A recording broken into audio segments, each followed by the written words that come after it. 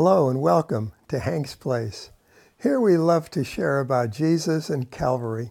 Calvary's big. Calvary is where the most incredible expression of the loving kindness of God took place, a magnificent demonstration of His grace toward us. At Calvary, He gave us a new covenant in His blood. It wasn't like the one we were so good at breaking. In the new covenant, Jesus Himself has become our righteousness. We, on our part, no longer have to perform to keep the rules, the regulations, the observations in order to be righteous, to be right with God. But we must do one thing, and that is believe this incredible good news. That's not necessarily easy, friend, but it is possible for everyone because to each God has given us a measure of faith. Now, let's consider a most unusual passage. Jesus is speaking, and it's recorded in John, the 6th chapter. There, Jesus declares that He is the bread of life and that we must partake of His body and blood if we are to find eternal life.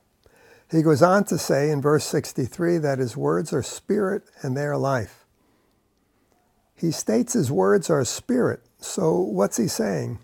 Well, I suggest to you that Jesus is calling us to depend upon Him for our every need, for our very survival.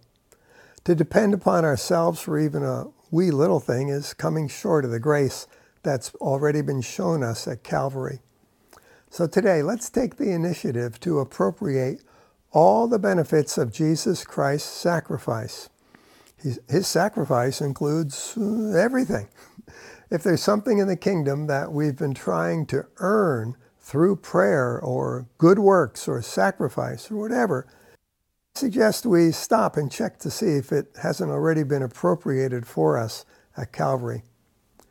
Back in John, it says those who heard Jesus speak, including many who had been following Him, had trouble with this notion. This is a hard teaching, they said. Who can accept it? And many of His disciples turned back and no longer followed Him. That's John 6:60 and 66. Depending on Jesus for everything is not something that comes naturally. It's supernatural. It's by faith.